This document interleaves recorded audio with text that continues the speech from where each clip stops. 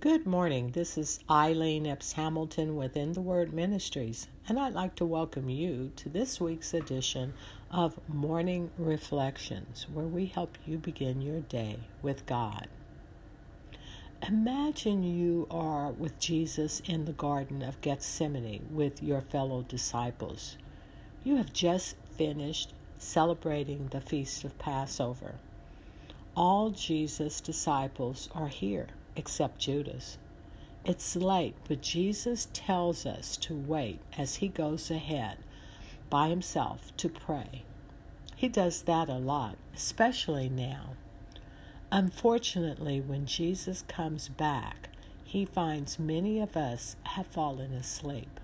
Fortunately for us, Jesus looks at Peter and asks, "Couldn't you wait for only an hour?" Our scripture for today is found in the next verse. Watch and pray that you may not enter in temptation. The spirit is indeed willing, but the flesh is weak. Matthew 26:41. In his cherished devotional, My Utmost for His Highest, Oswald Chambers shares his thoughts about prayer and watchfulness.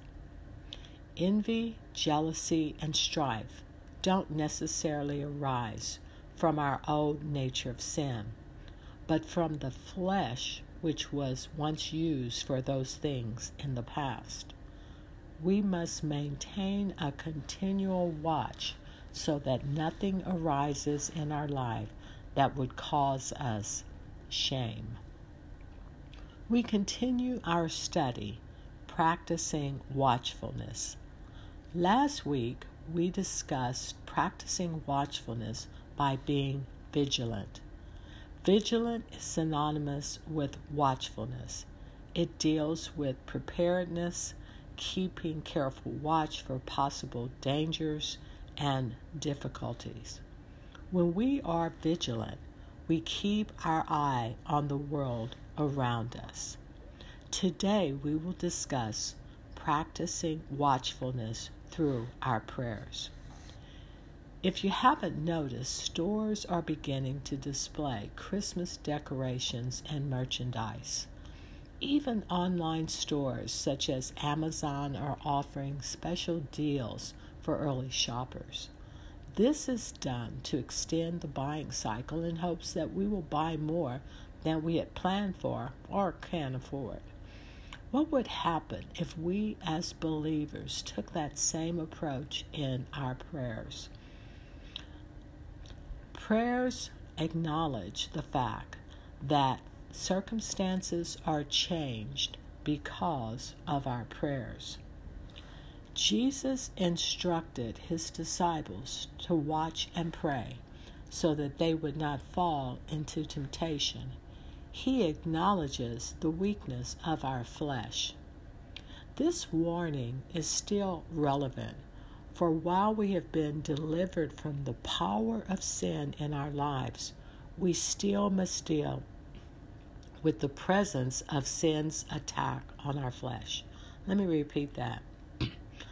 This warning is relevant because we still must deal with the presence of sin as it attacks our flesh, even though the power of sin has been nullified.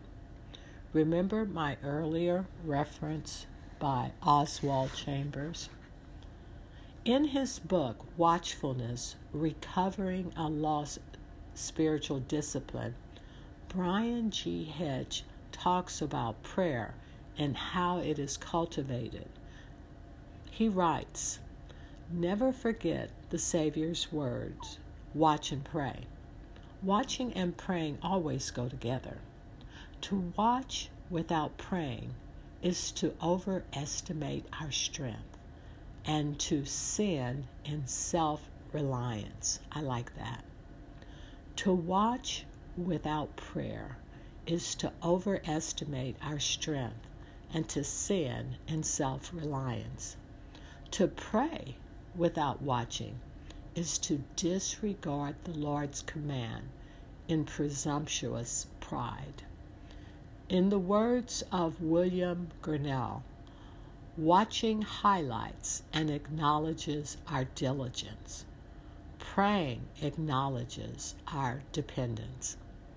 Prayer is the way we express our dependence on God. To be prayerless is to be self-sufficient.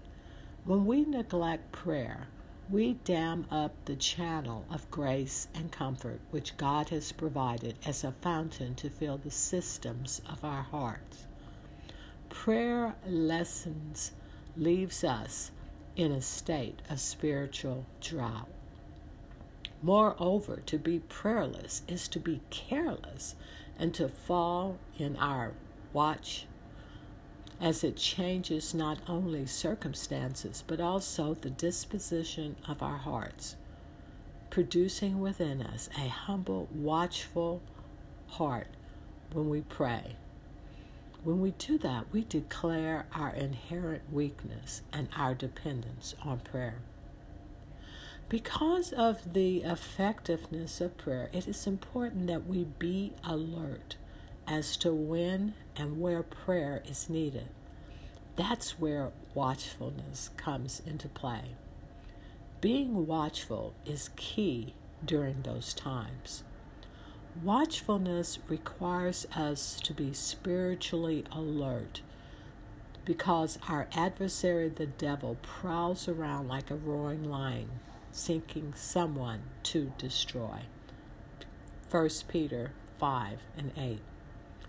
As we see the movement of evil across our country, nation, and the world, we must watch and pray.